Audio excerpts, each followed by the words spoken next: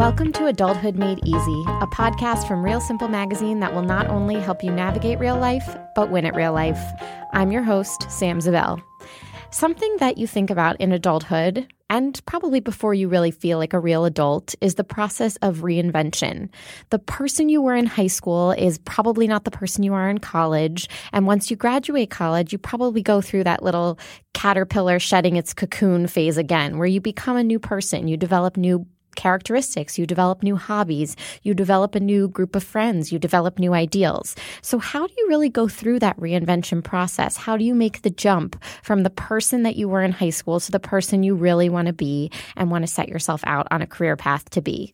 So I have no idea, per usual, but I've brought in someone who I think has a really, really cool story of how she went from being voted most shy in high school to forming a company that has an awesome mission and awesome purpose. So I've brought Tammy Tibbetts to the studio today. She oversees business strategy, communications, and PR development and brand partnerships for She's the First, which is a nonprofit organization that sponsors girls' education in low-income countries and helps them be the first in their families to graduate. She is a frequent public speaker. She regularly keynotes events for corporate leaders, students, and philanthropists. And I already said that she was voted most shy. I just think that it's pretty incredible. So she made quite a big jump. Welcome, Tammy. I'm so excited to talk to you today and about your growth and the advice that you have for all of the women and men listening to the show today. Oh, well, thank you. I'm excited to be here. So being voted most shy, you say it's like the thing you're most proud of or your first most major recognition, but you've also gotten the Diane von Furstenberg's People's Voice Award. You've been on 30 Under 30 lists in Forbes and Time. You've been one of the most creative people in business in 2014 from Fast Company. So you have a lot of accolades under your belt and you're pretty young. So why do you say that most shy is your most treasured honor to this day? Well, it's probably not an honor per se, but it is definitely the title that created the most change in my life because it was such a wake-up call for me at 17 years old to be like, gosh, this is how my peers, the people that I grew up with, remember me. And I had enough global awareness to realize that my life was a lot better than other women around the world because I had freedom and I could speak my mind if I wanted to with relatively little consequence. You know, it wouldn't threaten my life, for example.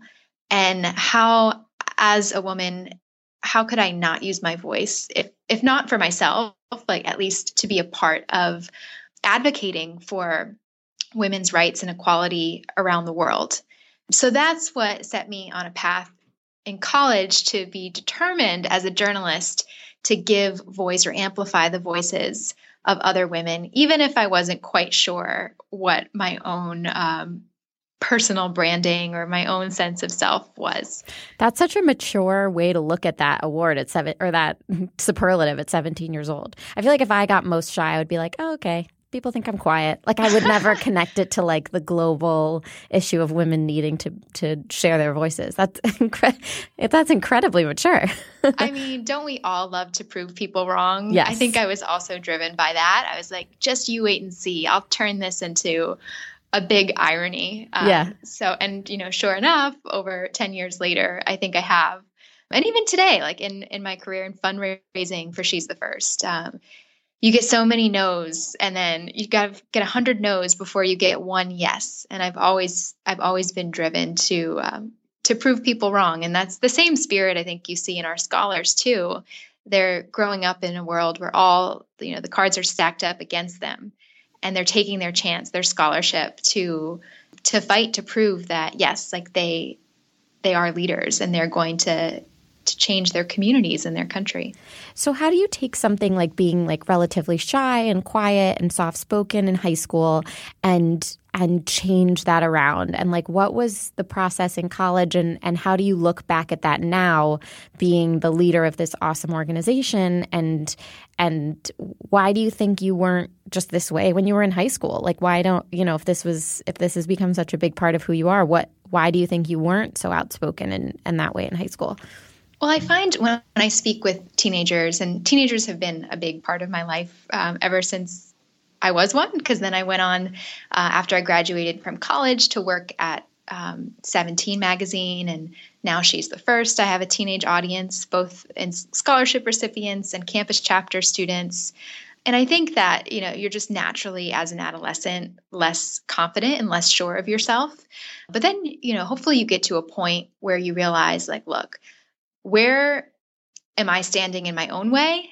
And, do I have obstacles that are beyond my control, such as, poverty, for instance? That's beyond your control. Being shy is totally within your control. And that's something that for me, and for many, when they go off to college or maybe move to a new city, you're surrounded by people who don't know you or don't know what you are like. So you can take on not a different personality, but maybe a personality that's more true to your authentic self. And so what was it like to go to college? So to go from thinking that I'm going to prove them wrong and just you wait till you see what I'm going to do. What were those first couple of years of college like? What was that first cocoon shedding couple of years like? Well, I should first mention, you said that I was still fairly young. I'm old enough that I didn't have social media when I was in high school. Yeah. I got Facebook when I was a sophomore in college. And I think had I grown up in the social media era, teens today have a different opportunity to shape and to build a voice for themselves online, which isn't something that I really could have explored.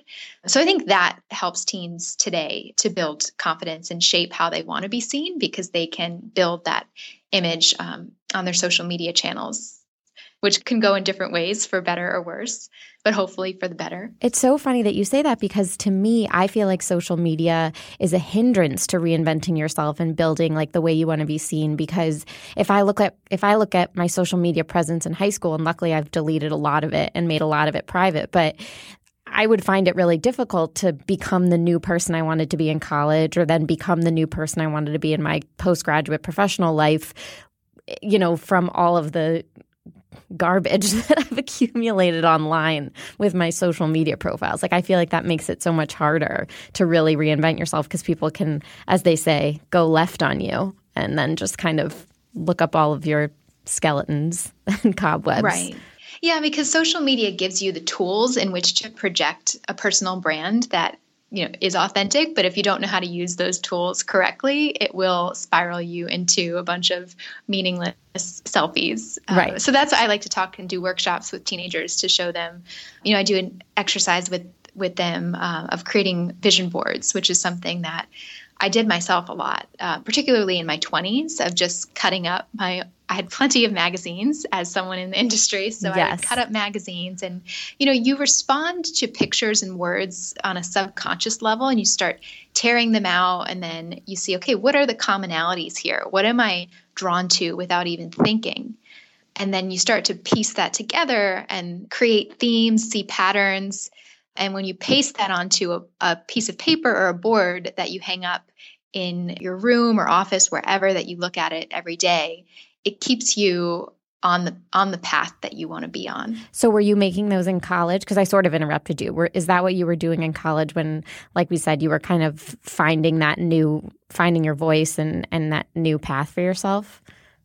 Well, in college, I didn't fully finish answering your question of how I cut you off because I didn't have I started with the tangent of how I didn't have social media, but one thing I did was I ran for freshman class secretary. It was because I always secretly wanted to run for student council, but I just didn't have the confidence to do it in high school.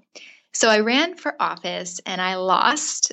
I was so bummed. That was probably one of my more notable failures. But I gave myself credit for going door to door in the dorms to get signatures for the petition and giving a speech. Yeah, that's brave. And then in the end, I was a student journalist. So I had to report on student council meetings. So it would have been a conflict of interest. Mm-hmm. It all worked out in the end. But that was just proving to myself that, I could get in front of people. And that was a memorable thing I did. And then second, in my sophomore year, I joined a professional organization called New York Women in Communications, which had a student membership. And they had events in the city where you could job shadow women in broadcast journalism and magazines and newspapers and see different career paths. So I quickly built a network of other women my age who wanted careers in media and mentors. And that really inspired me to see where I wanted to be after college and to realize that media is such a powerful thing. And if I could get a job at a major media publication or website, I'd have the chance to help young women and women who were fighting for causes I believed in to get more attention for their world-changing work. Yeah, and it's so interesting to think that you were voted most shy, meaning that you didn't really have a voice or you didn't use your voice to its fullest, and then you ended up pursuing a path in journalism that's all about voice and having a voice and getting thoughts out there and talking to people and putting yourself out there. I think that's so interesting. And we should also mention that you are also a first-generation college graduate in your family.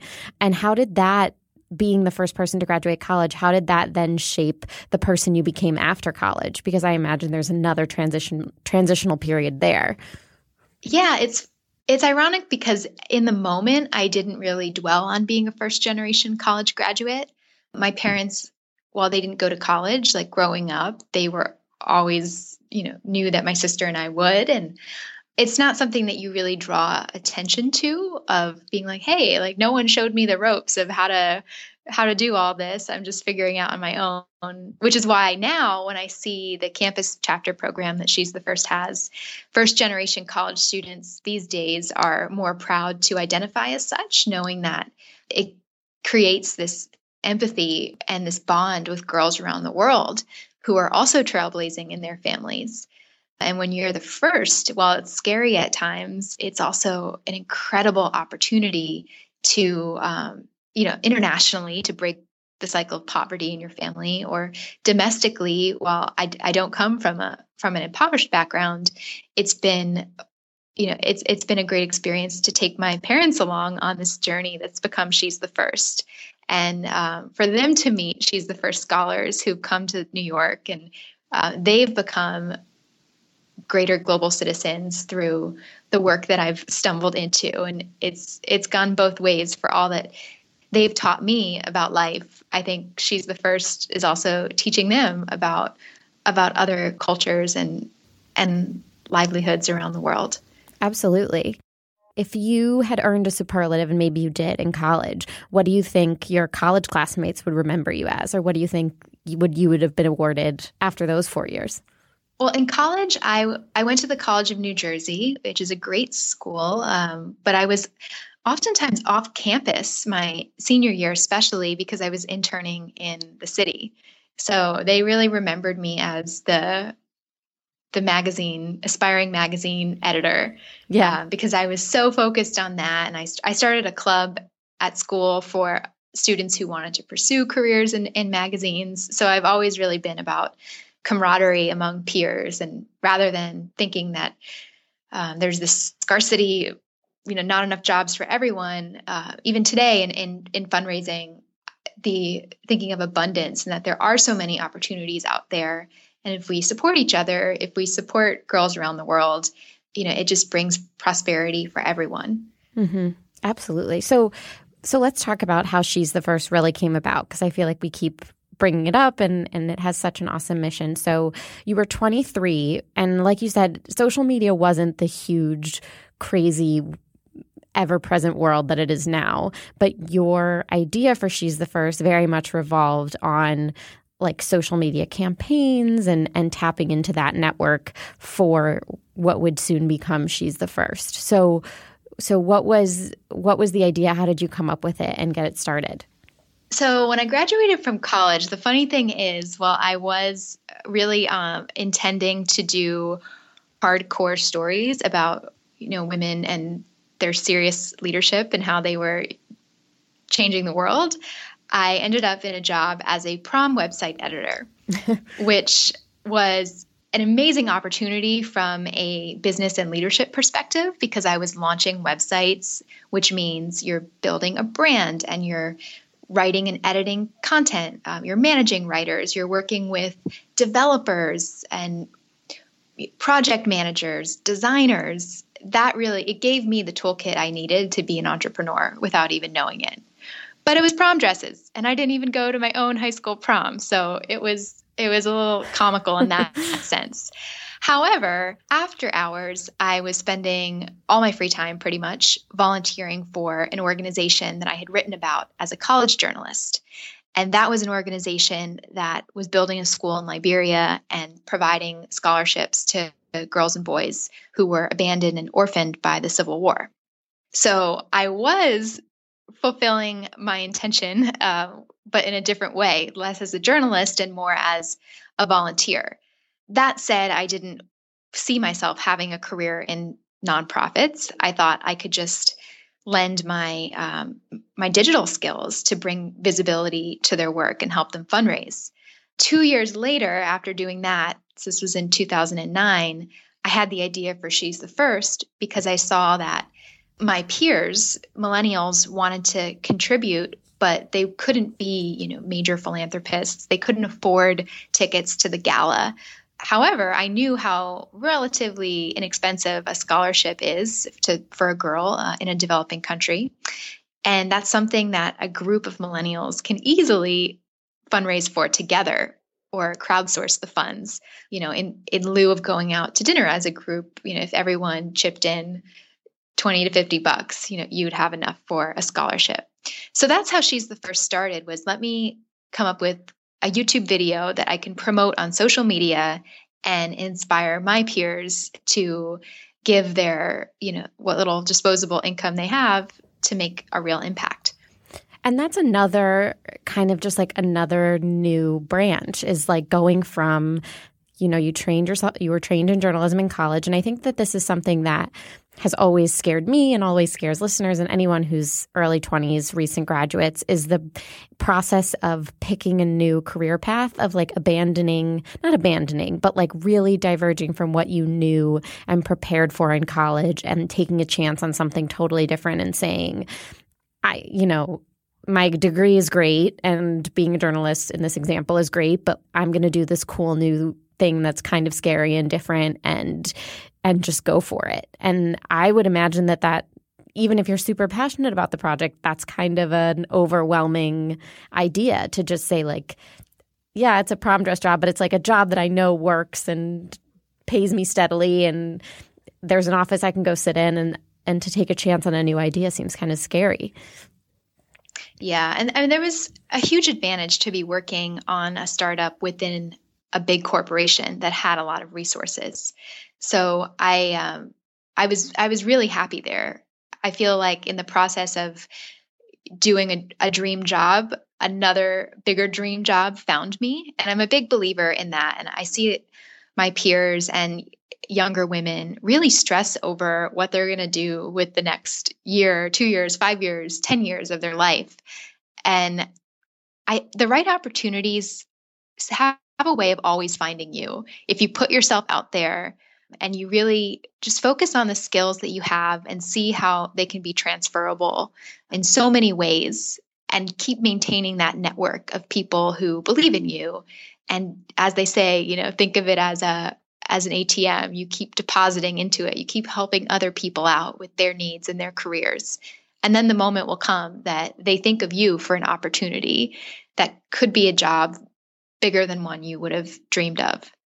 How did you kind of get people on board for this? What was the process of growing a business by, an organization by yourself? And like you said, you never pictured yourself in nonprofit. You pictured yourself as a magazine editor. So what was it like flipping that switch? Well, fortunately, I was never by myself because my co-founder, Kristen, she, in the very early days, like when I first had this idea for She's the First, I put it on my Facebook page. And I had the basic premise of what the mission was. I wanted to launch it as a YouTube video. Would anyone like to help me? And Kristen saw that post. She was the only one to direct message me and say, yes, this is exactly aligned with my interests. At the time, she was still a senior at Syracuse University, and we had been connected because we only met once in person at the award ceremony for New York Women in Communications. Actually, they give out scholarships annually to college women, and I received a scholarship a couple years before Kristen did, and we were in the same alumni network. She's the first that it is what it is today because of our collaboration with each other. And now, we have a bigger team helping us.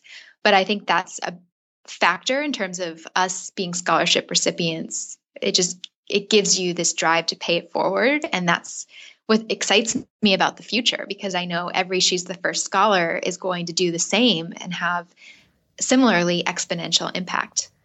And in 2015, She's the First hit its first $1 million revenue year, which is an amazing milestone. So where did you learn, or how did you learn how to be a manager, how to, the ins and outs of running a business, more just than running like a heartwarming, wonderful organization? There's various factors, but I think the most important one is having the ability to form and maintain good relationships. Because I didn't come into this like knowing rich people. Right. All of the contacts that I've made have been just organic. And it's when you meet someone of making a real personal connection, not with, how big is their job title or how much money do they have, but who are they as a person? Like, what are they motivated? What kind of legacy do they want to leave on this planet? What kind of difference do they want to make in this world? And everyone ultimately wants to make the world a better place, who I've met and who've gotten involved in She's the First. And I've been able to give them an opportunity to do that because of our incredible partner organizations that have these girls who have such need but such potential in the program. And when someone shows an interest and you can connect them with an opportunity, there's a lot of follow-up, like make sure that they see their impact. And I think one of the things my parents taught me more than anyone else was how to send good thank you notes. I used to have to that's a really important skill. Yeah, to my Aunt Marian when she sent $5 for my birthday, or when my grandparents sent me money for birthday or Christmas, I always wrote thank you notes. So that's a big part of what I do now, is making sure everyone feels appreciated for what they contribute. And when they do, they keep coming back and they tell more people. And that's how the funding has grown so successfully. In addition to the media attention that we've gotten, still I'm a huge believer in the power of media, and that's really enabled us to grow. And you had connections from working at 17 and working in the media industry, and you kind of knew how the machine worked, which is definitely a bonus. Yeah, exactly. Like I said earlier, this is kind of about how the process, this whole episode, just the process of reinventing yourself every 4 or 5 years. My dad used to tell me that every 5 years, like you're never the same person after 5 years. Like the person you are today and the person you are 5 years from now, like there will be a gap. I don't know how he came up with the number, but he always said that. So I'm just curious, looking back at your high school self, what do you think about the transitions you've gone through and the person that you became today? And what advice would you give to your high school self? That's such a good question. And I never really thought of it as reinvention so much as evolution. Not too long ago, I was home in New Jersey in my childhood bedroom, and I came across my stash of diaries that I kept as a preteen. And I was reading things I wrote when I was 11. And, you have this confidence when you're a preteen that we forget about that. But I actually had a lot of confidence, and I wrote things that I identify with a lot now. Like I knew I had good values, and I wanted to make the world a better place. And then it was in my teenage years that I got sucked into the insecurity and not knowing what I wanted to do with my life and not feeling particularly talented at anything.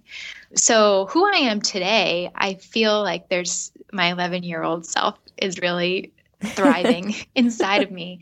And we have to remember, no matter how old we get, and we'll get wiser, hopefully, that what would that little girl inside of you, like what would make her proud and delighted?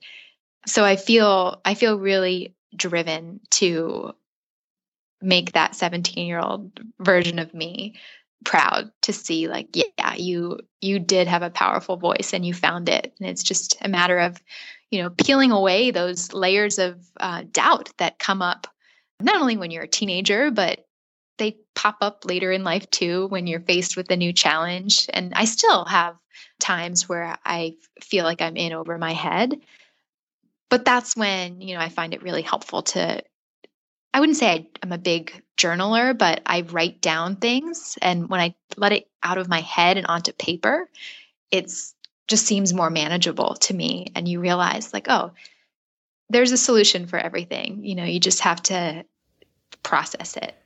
I love the idea that we're all sort of, when we find our confidence, we're kind of tapping into our 10-year-old selves. I'm probably tapping into like my 7 or 8-year-old self who used to sing Annie songs from the show Annie, like at the top of my lungs when my mom was getting her hair cut in the salon. And there were like tons of people around and I would like belt out Tomorrow like nobody's business. And within 5 years, that confidence was gone. And I was like, I couldn't speak to any stranger. But I think that'll be my new thing is I'm going to channel my 8-year-old self.